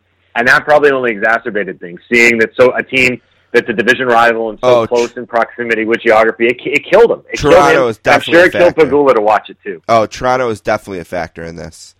Definitely a factor in this. Pegula absolutely feels like the Sabres should be ahead of them because they started earlier, and they're absolutely a factor. And I still there's no sense in us going back and forth on it, but I still say that the tank season was about getting one or the other. Of course, you want the better guy, but I don't think the reason that Tim Murray is fired today is because the Sabres lost that lottery. But the reason he's fired partly might be that they lost the one the year before. When they lost the one the year before, he had the pick of any of the forwards. You could argue, now be revisionist a little bit, because Ekblad has been so good, you could argue that the Sabres would have picked Ekblad. They were flush with D at the time, and everyone thought they were going to pick the best forward in that draft regardless. And the way it worked out, even with losing the lottery, he got to call his shot. And it doesn't look like he picked the right guy. It looks like Draisaitl was the right guy, not Reinhart. And Reinhart was a bit of a dog this year. And I think that's a big strike against. It absolutely is. He needed to hit those drafts out of the park. Now, look, I just to clarify on the lottery thing, it wasn't so much about anything to do with the lottery. It's a bigger picture thing. When you tank that hard and you promise the world, that's when the rebuild's got to start, right? Like that. So that's it. So it's like we get the coach and we get the pick, and then you don't get the coach and you don't get the pick, and that's kind of out of your hands. It's nothing out of your control, and you're in no way going to get fired for that. But the bar was set exceptionally high, and you have to match that, right? You just do. That's it. When you come in and proclaim and you tear it down as emphatically. Now, going back to what you talked about his drafts, there's been some flaws here. They've gone too forward heavy. They haven't been able to find the defenseman that they need. Their blue line's a mess. I mean, that's the biggest problem for me in terms of the job that Murray's done, is you can't construct a roster the way that he has that's so top-heavy and so depleted on the blue line. It doesn't work. Even you go back to this year with the Nylander pick, I mean, revisionist history in hindsight being 2020, but McAvoy seems like a better pick there. Sergachev seems like a better pick there. Chychrun seems like a better pick there. But they went with Nylander, and at the time, people were kind of like best guy on the board, high upside. His brother looks like he's a real good player, good bloodlines. I get that. But this team, maybe they underestimated how bad they were going to be on defense, because outside of Ristolainen, there's just not enough there. And you go into the cupboard, and it's pretty bare. And that goes back to him kind of whiffing on these drafts. You look at his first draft when he took Reinhart, you go down the list there, it's not impressive. Right. There's not a lot of late-round finds. There's not a lot of diamonds in the rough. It's all been very top-heavy. And as you've seen, you don't win with top-heavy. You win with balance throughout the lineup and depth on defense with a stud. And I think they've got a stud in Ristolainen, but they don't have much past him. Yeah, and they also made a mistake, and I don't know who takes the blame for this, but Gooley should have been on this team all year. When Gooley did play here, he was the second or third best defenseman on the team, so it was silly. If anything, it was just a mistake in these two guys didn't have time to give Gooley a year in junior, and it felt like a wasted year for him. It felt like he didn't belong there. At the very least, he needed to be here, and that was a huge mistake, a huge whiff. Kulikov, I want to give him a pass on just because I watched the playoffs last year and thought he was one of the best defenders in that first round. I thought that would be better. But they're gone, and now it's where do they go from here, and I wouldn't be surprised if fanboy Pagula makes some fanboy hires, but I guess we'll see. Let's move on, because I think there is more exciting things in the Sabres to talk about. What have you thought? Every series is about 4 games in. Give me 3 or 4 things that jump off the page to you about the first 4 or so games of the playoff series so far. Chicago being down 3-0, which I think people thought, and myself included, that Nashville could hang, and maybe Nashville would win. I mean, Chicago was the clear favorite going in, but everyone was like, Nashville can give them a test, but I think, majority of people thought Chicago would go through. For them to go down 0-3 in the fashions they have is shocking to me, really. I think they were the 7th team in NHL history to be shut out in games 1 and 2 at home in the playoffs, which is a crazy statistic. Wow. And from a team that has the offensive talent that they have. The biggest issue that's been exposed there is that they look old, especially on the back end, because they are old, right? They've got too many guys on the wrong side of 30. Oduya's been rough. Campbell's been rough.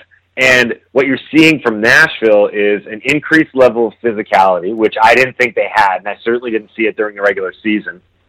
You're getting contributions from guys like Zolnierczyk and Watson and Sissons in the bottom 6, which have made an impact. And it's young legs. I mean, the difference makers right now are guys like Arvidsson and Fiala and Aberg. I mean, it's shocking, because you would expect, especially in that game 3, when Chicago had the 2-0 lead going into the third period, all narratives and all history points to them locking that thing down. Right. Just putting a clamp on it, getting back in the series, and, maybe they give up a goal and they win 2-1. For them to kind of collapse in the third period like they did, and then really get outskated in overtime, it's shocking. And I know this team's got history of comebacks to the playoffs. I know in 2011 I was in Vancouver. I watched them come back from 0-3 down to force a Game 7. They're certainly capable of doing it, but right now I think there's probably a lot of questions internally for them, wondering what's going on, and can we get back in this thing, and do we have bigger problems than we initially thought with regards to our old guys looking really old, and then their young guys not really providing anything. That's a big one for me. Yeah, and I think they're dead. And, and they don't look like they want it as much as Nashville either. And maybe that's a silly thing to say in 2017 with all the analytics we have and things like that, but Nashville just looks, maybe it's just the speed. Whenever you're faster than the other team, it looks like you're trying a lot harder than they are, and maybe that's not true. You're just going faster. But I don't know. It just feels the energy. There's just an energy from Nashville I don't feel from Chicago. Nashville's had more secondary and tertiary guys step up and play better than they did in the regular season. Like I mentioned, like Zolnich, I mean, he's been like a noticeable player, and he's really just like a fringe NHLer. Right. Arvidsson, I think, has played like this all year, but now he's on the national stage. People starting to recognize it a little bit more. So you go down the list, and then you go to Chicago's guys, and it's like Schmaltz is playing worse than he did during the regular season, and guys like Tanner Caro, who they expected to maybe give an energy because he's a young guy, he hasn't really done much of anything. So that's where the difference is Chicago really hasn't any surprise guys step up, and Nashville has, and it's really made a difference. So that's the one big one for me. I think the Toronto-Washington series has been awesome. Epic. It's been great. Yep. Yeah, it's been fantastic. And it's funny because I did a couple of radio spots prior to that series, especially in Toronto. And the Toronto guys were all really down on their chances. And I was like, I don't understand why you guys are. This is a good matchup for Toronto. Like, they played them straight up in the regular season. It's a classic off-ice narrative of all the pressure against none of the pressure. Right. And I think the one thing that people underestimated was Washington's not that good of a skating team. They're fine. They've got guys that can skate, and overall they're pretty quick. But Toronto's going to be the faster team just by nature of the fact they've got younger legs and they've got more depth down the lineup. And then the one key factor that I didn't really think is that I didn't think a line like Komarov and Brown and Kadri could impose themselves as much as they have in this series. Like, they've been a difference-making line. Like, I thought grit-wise and agitating-wise they've been able to, but they're also generating, which has made it really tough for the Caps, because now the Caps are kind of getting tested with their third and fourth lines. Like, you guys need to step up and provide something. And you saw it last night, right? Like, Tom Wilson is a guy that needs to make an impact, having not made that big of an impact during the regular season. So, I mean, I think the big story there is, like, Toronto's arrival has happened so much sooner than everyone expected. And now you're realizing that they're going to be really scary, legitimately good for an awfully long time. And it could come at Washington's expense, which would be crazy, because this team going out in the first round, it would be a disaster in D.C. Like, I don't know what the fallout would be. They have to fix this format, right? I don't know. I like the first round a lot. I mean, this is the best. This is the best right now. You like this? This is so good. This is so good. This first round. No, because it gets bad. It gets watered down after this. Uh-huh. That's the problem. But the rub is that for 3 weeks in the first round, it's like can't miss TV. I mean, right. that on Monday night when all 4 games went to overtime, that's one of the best nights that the NHL could have entertainment-wise in, like, the history of the NHL, and that's without hyperbole. Like, those games were unbelievable. And you get that in the first round largely because of these matchups, right? The problem is when you get into round 2 and round 3, you lose a lot of these, like, compelling teams, right? Like, if you lose Washington in round 1, it's terrible, right? And God forbid you would lose Pittsburgh early on, right? Because they're fun to watch too. And I mean, it seems to be shaping out a little bit better in the West, like, of the matchups that you're going to get. But even there too, right? It's like Chicago going out in round 1 would be terrible. I mean, and I don't love the format, but I do love the first round right now. The entertainment level's been off the charts. Yeah, I just competitively, it just seems so ridiculous that Pittsburgh and Columbus are playing, and also Boston and Ottawa are playing. Yeah, that's just. I know. I hear you. I get it. I understand the marketing reasons behind doing it. Like, I understand that they wanted a bracket for people to fill out, and I understand that they wanted rivalries in the first round, right? Like, I mean, the crazy part is, like, Boston and Ottawa, I didn't realize this until we were doing the research. They never met in the playoffs before. Like, I just assumed that they had. This is the first time they've ever met in the playoffs. And I'm like, oh, okay. You got 2 teams. They got the proximity thing. They're in the same division. and they have no rivalry really to speak of, which is strange because I just naturally assumed that they had played at one point, like in the early 2000s or something, but no, they never had. So I get what they're trying to do. I don't know if you can naturally manufacture it. We're going to find out real quick. But I'll tell you what, the X factor here is the players, because the louder the players get and the more that they openly criticize the playoff format, that's going to be a problem, because then it's going to kick itself upstairs and it'll become an NHLPA versus NHL thing, and we all know how those things can go. You just assumed that they had played in the playoffs. I just assumed Ottawa sucked. How the hell are they going to win the series? Oh, you don't like Ottawa? I didn't like the Sabres beat them 5 out of 6 times and tied the other one.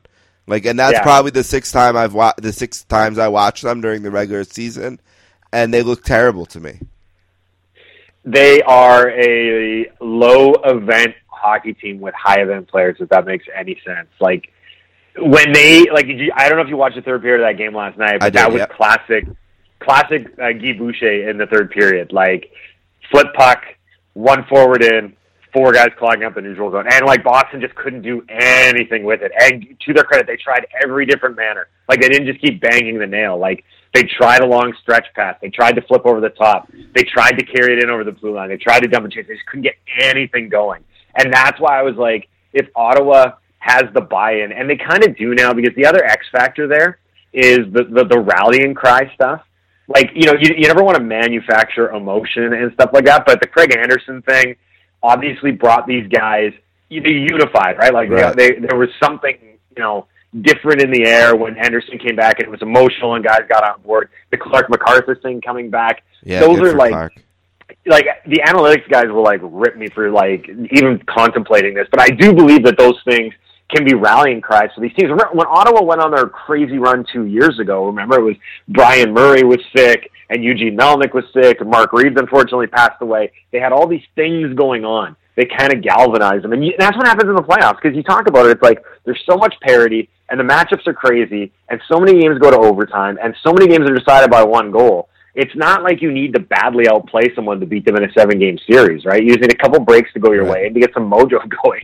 And that's often what it is, right? So Ottawa, to me, was always going to be a dangerous team because they had those things going for them. And, of course, they have Karlsson. I run out of amazing things to say about Erik Karlsson. It's just his ability to stamp his mark on a game, especially on the offensive end, where it's he can just make the play when other guys can't. I think it's second to none. He's having such a good series. It's so much fun to watch. Yeah, he's maybe been the best player in the playoffs so far. I think so, yeah. Sportscaster here with Mike Halford at Halford PHT on Twitter. NBC's Pro Hockey Talk at Pro Hockey Talk there. Let's get you out of here on this. 2 quick ones. Who do you think have been the 3 best players in the playoffs so far? Give me 3 guys. Karlsson's been great. I think I'd put him at number 1. I think I'd put Henrik Lundqvist in the top 3. Just based on the fact that he's turned it around so remarkably from what was a pretty average regular season. Yep. And he's been nails, really. That game, the game 2 in Montreal when he had 58 shots, I was like this guy should be on an IV after the game. But he came back after that and did play great in the other 2 games. I'd probably go with someone like Malkin just because of the point totals. He's just been racking it up, right? So, that would be the 3. Who am I missing? I'm sure you've got someone that I haven't mentioned now, but I just can't think of off the top of my head. Well, actually, I want to follow up that Lundqvist point, because a few weeks ago, maybe a month now, I had Kenny Albert on this show. And we were kind of talking about the Rangers, and he said that the Rangers put the number 55 on a sheet of paper and said Lundqvist is going to play 55 games. And because of that, we're not going over. He's going to play 55 games, and then we believe as an organization, and Kenny bought into this, that he's going to play so much better in the playoffs than he has the last few years, because they had been wearing him out in the regular season, and he was tiring out during the playoff runs. And I just want to say it's played out exactly the way Kenny presented it. So, yeah, and a big reason for that is they did a really nice job of finding a capable backup, right? You've seen so many teams, Boston's a perfect example with, they didn't have the right backup. They didn't have a guy that could spell Tuukka Rask, and Rask, the fatigue story's been there since we were at the All-Star game in Los Angeles. That was in late January, and they were talking about Rask being fatigued because they couldn't go to a guy. So the Rangers get in Antti Raanta, and he's able to spell Lundqvist for huge stretches. I didn't know about the 55 anecdote, but it makes a ton of sense because you saw last year when they played Pittsburgh, he was out of gas. Lundqvist was completely out of gas. And you know what? Now that we're talking about goalies and I mention it, I think it's crazy that I haven't mentioned two of the best players have also been Pekka Rinne and Jake Allen. They probably deserve a lot more credit than what I just previously gave. I think Rinne's been great. Allen has been out of this world. And that's another great story, too, because the guy couldn't have been any lower than where he was prior to Hitch getting fired. So, I mean, it's really, honestly, if you look at it, like, there's some really great goaltending stories going on. And they kind of get overshadowed because there's so many other narratives happening. But Price has been great. But I think I think Lundqvist is a special one because, everyone looked at the regular season, they were like, and then all of a sudden he's just like lights out in the postseason. I think the guy that you didn't mention that I've been thinking a lot about, and everything always has to be about McDavid, so it gets overlooked, but Zach Kassian is playing the best hockey of his life, and he's been great. I mean, he's running over guys. He always had this. He had this, right? Like, right, yeah. He played in Vancouver. He played in Vancouver long enough that we saw flashes, right? Like, we saw the ability to go around and knock guys around, but then also have like silky enough mitts and like smart enough hockey player that he could be a force offensively in short bursts, right? The question was he ever going to put it together? And then later, as we learned, there was obviously a lot of personal issues at play as well with regards to putting it together. But I mean, he's one of those guys that there's guys that can go into the playoffs and they can affect series in a physical nature, but they're not necessarily going to do it with offense. He's been able to do both, right? Yep. So he's actually become like a difference maker as opposed to a guy that's just going out there and rattling bones, right? So yeah, that's a good call. He's been really good for the Oilers as well. Do you have a second round matchup that you absolutely like? I remember growing up, I would look at the brackets and say, all right, how are we going to get to Colorado, Detroit this year? Because I have to see it. Is there a series that you have to see? Well, I mean, Washington, Pittsburgh. Okay. I mean, I got to see it again. It was so good last year. Like that kind of goes without saying. Can they get over the hump? Right? It's like, can they? If it happens, is it just going to be more frustration, or can Washington? I would be worried the way they're not doing so well with the speed of Toronto. I would wonder how they're going to handle the speed of Pittsburgh. Yeah, I know. I mean, it's a good point. But I do think like Pittsburgh's.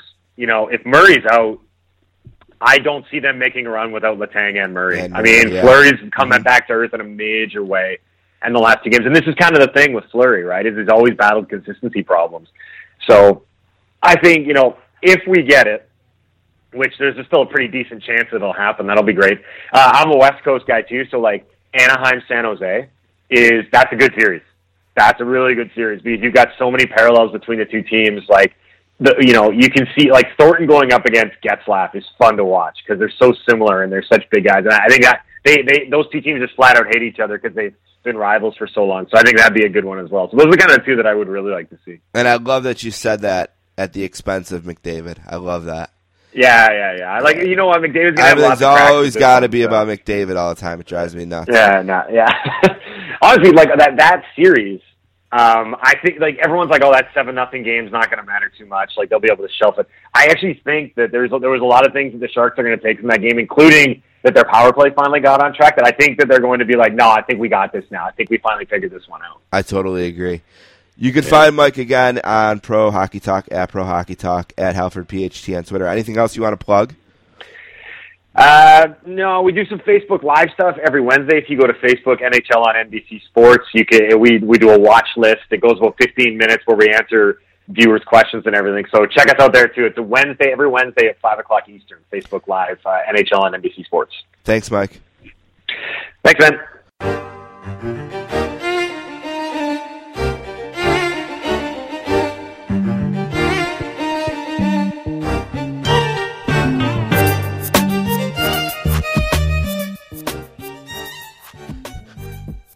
All right. I want to thank Mike Halford. And I screwed up the basketball player's name, right? Yeah, it was Horford. Close enough, though, if you said it. Don't at me. I know, right? The point is that they it'd were be close real enough easy to to call him out. Yeah, sure. Thanks to Mike Halford being on the podcast today. Also, thanks to Jane Leavy. You can find this podcast and all of our podcasts on our SoundCloud page, soundcloud.com/sportscasters. You can also find us on iTunes and Stitcher and Podbean and a podcast podcatcher near you. Twitter, @sports_casters or @DonLakeSports. Email thesportscasters@gmail.com. The Lonely End of the Rink podcast has had 2 episodes in the last 4 days. SoundCloud.com/LonelyRinkPod or @LonelyRinkPod on Twitter. This morning, Adrian and I did a just split. We heard about the Sabres news and we just reacted to it. We also did a podcast earlier, a day or 2 ago, just about the first 3 or 4 games of the playoffs in each series. And anytime there's a Game 7 in the Stanley Cup Finals, as soon as it ends, we're going to record a show and get it up as soon as we can. Oh, there you go. So we're going to try some of the things that you and I experimented with the Sabres. The Sabres, which we wanted to keep experimenting with, but they stopped going to the playoffs. I know, right? All right, my last thing this week is just a little bit of news that really didn't fit into the NHL playoffs or the Sabres, but Dennis Weidman, the defenseman for Calgary now, or was he with Calgary at the time? Yeah. Yeah, okay. He's going to be sued by the official that he hit whatever year it was. 2016, January 27, 2016. I don't really have a strong take on this.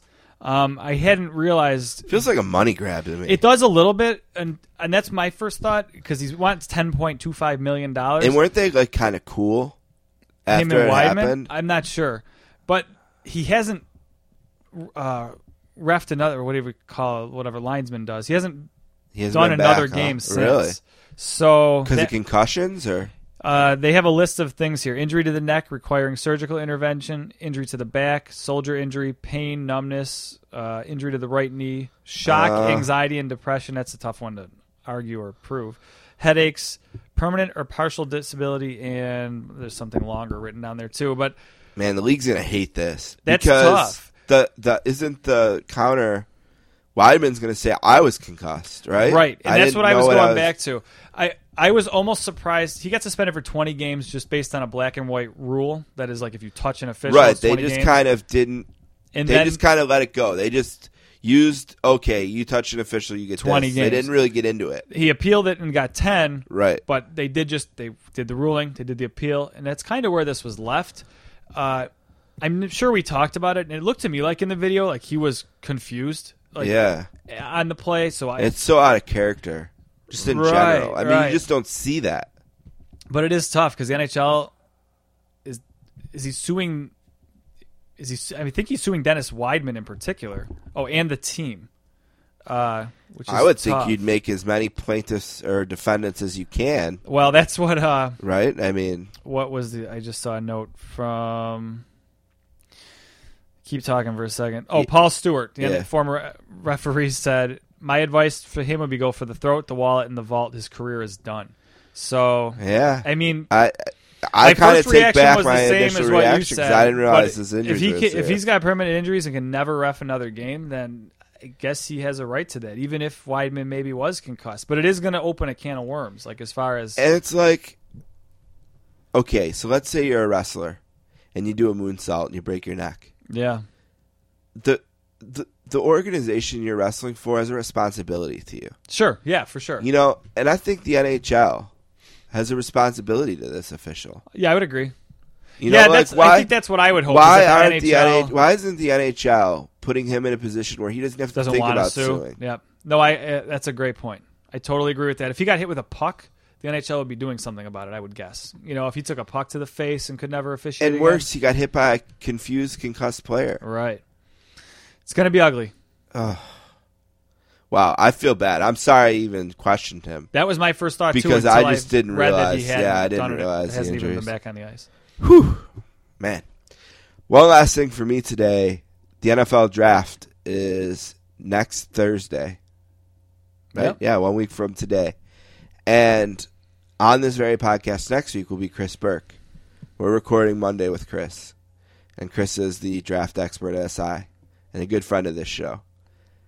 And the first thing I'm going to want to talk to Chris about is running backs. Because to me, this draft is unbelievably interesting because of running backs. And nobody drafts running. There's not a lot of value placed on running backs, but I know what you're saying. Yes. And the most interesting thing about the entire draft is Joe Mixon.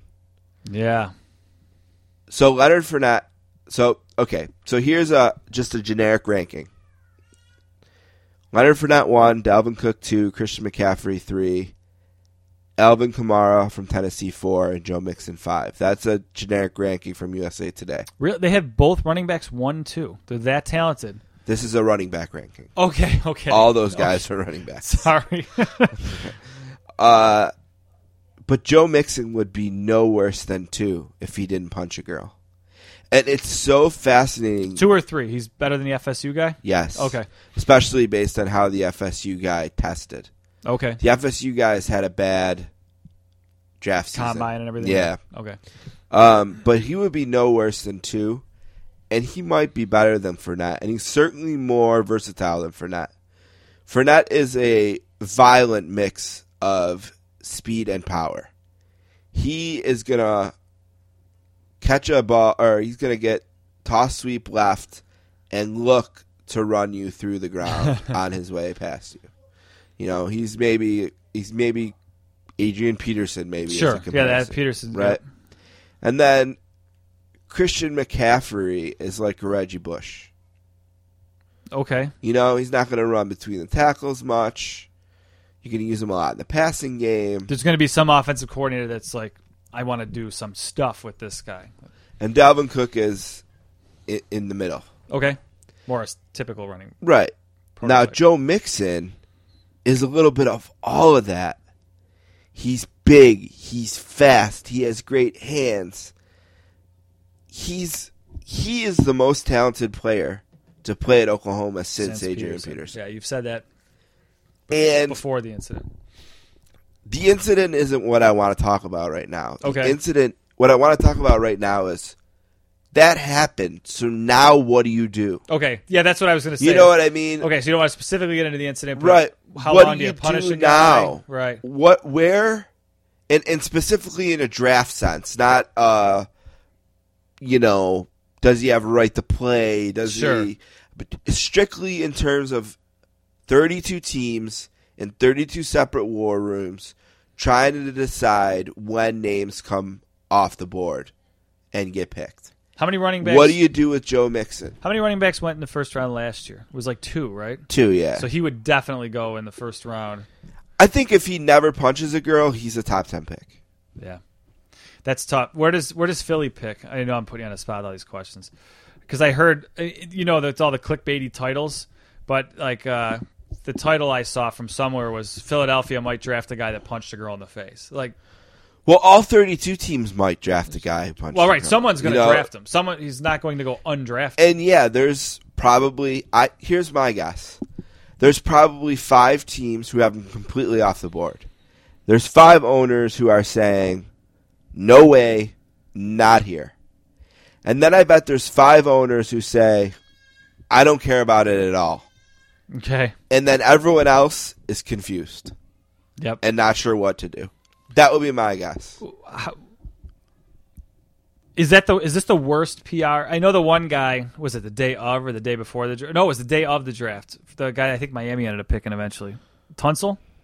Got his stepdad sent pictures of him smoking Yeah, pot. Miami. He went to Miami with the mask. All of a sudden, him in the mask while the comes draft was out. going on, this comes on. And also, allegations that he's being paid by coaches at Ole Miss. Right. So that hurt his stock a little bit. Who did you want to know about the Eagles? Yeah. They're 14th overall. Okay. So, I mean, that was... I think that every NFL team knows they can't pick him in the first round. I think there's a perception that do you think it's almost unspoken? Like we sell it. Can't take him? Yeah, I think everyone's going to be like, I can't sell to my fans that. But if you go past the first round, like I say, as soon as pick 33, he's in play. Yeah. And there's no way he goes past the third round. Somewhere between the first pick in the second round and the last pick in the third round, someone's going to take Joe Mixon. This mock draft has him going 29 to Green Bay. I mean, that's a perfect fit for him. I mean, not personality-wise, but a team that maybe is just a really good running back short of doing whatever they want to. Like they're so good everywhere else. They need help on D too. If you're the Saints and he's there at 32 and you killed that 11th pick with a great defender, How do you not pick him? Yeah, that's really tough. It is one of those things. Like, is there an unspoken nobody's going to pick him? He's a 6'2" version of Darren Sproles. Yep. It will be interesting to see because weed is a stupid mistake. This one will have people protesting and stuff. What would be your reaction if with the second pick the Bills own, they pick Joe Mixon? I don't know.